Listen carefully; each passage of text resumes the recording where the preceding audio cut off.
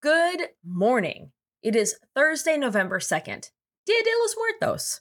Let me get this right out of the way right now. This is not a real episode. For more about Dia de los Muertos, as well as just to hear an episode that I'm proud of just because it will always bring the biggest smile to my face to talk about Carmen, talk about her legacy, talk about the influence that she had on everyone that knew her. I am re-releasing my Dia de los Muertos episode from last year.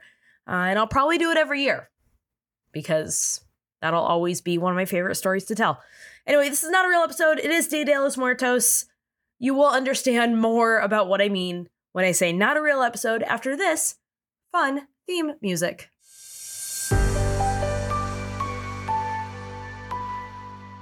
Sometimes people ask me, hey, Kim, isn't it unfun to constantly talk about the news, think about politics, spend your entire day voluntarily just like reading every single news headline there is? And I'll say, yeah, no, I have other hobbies though. Like, for example, there was a small period of time where I was really into cross stitch. So that counts, I hope. The way that I balance it is like, every once in a while, I have a day like I'm having today where I say, I'm just gonna not do this. And that is a point of privilege. It is a supreme point of privilege to say today, I'm just gonna take in the information that I need, and that is gonna have to be enough.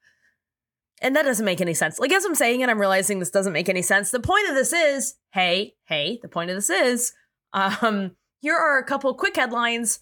Tomorrow, Friday, November 3rd, I'm going to dive into all of them, as well as any other news that came up. But for the meantime, right now, I'm going to do a couple quick hits, quick important things that you need to know for today. And then, as I encourage you to do, whenever you need it, I'm going to, do a little self-care, do a little stay up all day, little sleep in all night. I'm going to quit while I'm ahead. Here are a couple quick headlines. Again, I'm going to talk about all this tomorrow. Let's not make this weird. It's fine. First things first, George Santos, the House rep from New York who lies. I don't know. A lot to make fun of there. He's always wearing those polos and then a vest and then a jacket. Like, my guy, it is summer in DC. My God, you do not need 1,000 layers. Anyway, he has survived the Republican-led effort to vote him out of Congress.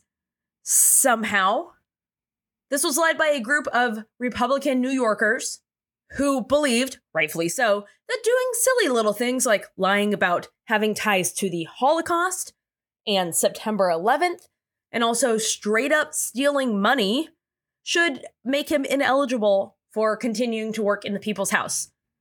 I agree. But not enough Republicans did, apparently. So George Santos has survived the vote to expel him. 213 people voted to keep him, and 19 brave representatives voted, quote, present. Oh, thanks so much. Grow a spine on accident, please. I clearly did not write a script for this episode. And then over to Donald Trump's New York money crimes case. Donald Trump Jr. testified on Wednesday and said he never worked on his dad's financial statements. So bravery as far as the eye can see. And the Rangers, the Texas Rangers, have taken home their first World Series win.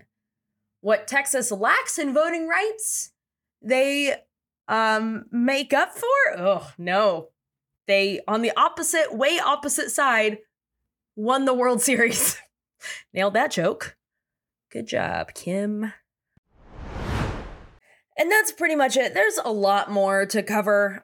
We got to talk about Senator Tuberville. Unfortunately still a senator. Unfortunately, still needs to be talked about. Got to talk about him. Lots of updates. I'll probably learn more about Donald Trump Jr. being on the stand on Wednesday, and I'll want to make fun of that. Lots going on. You know what I mean? But here's what I'll tell you. Again, I want to remind you that sometimes you are going to feel like you just need a break. It is okay for you to take a break, because the rest is just as important as the work. And because you know that, because you hear me say it all the time, and I know that you know it, I'm proud of you.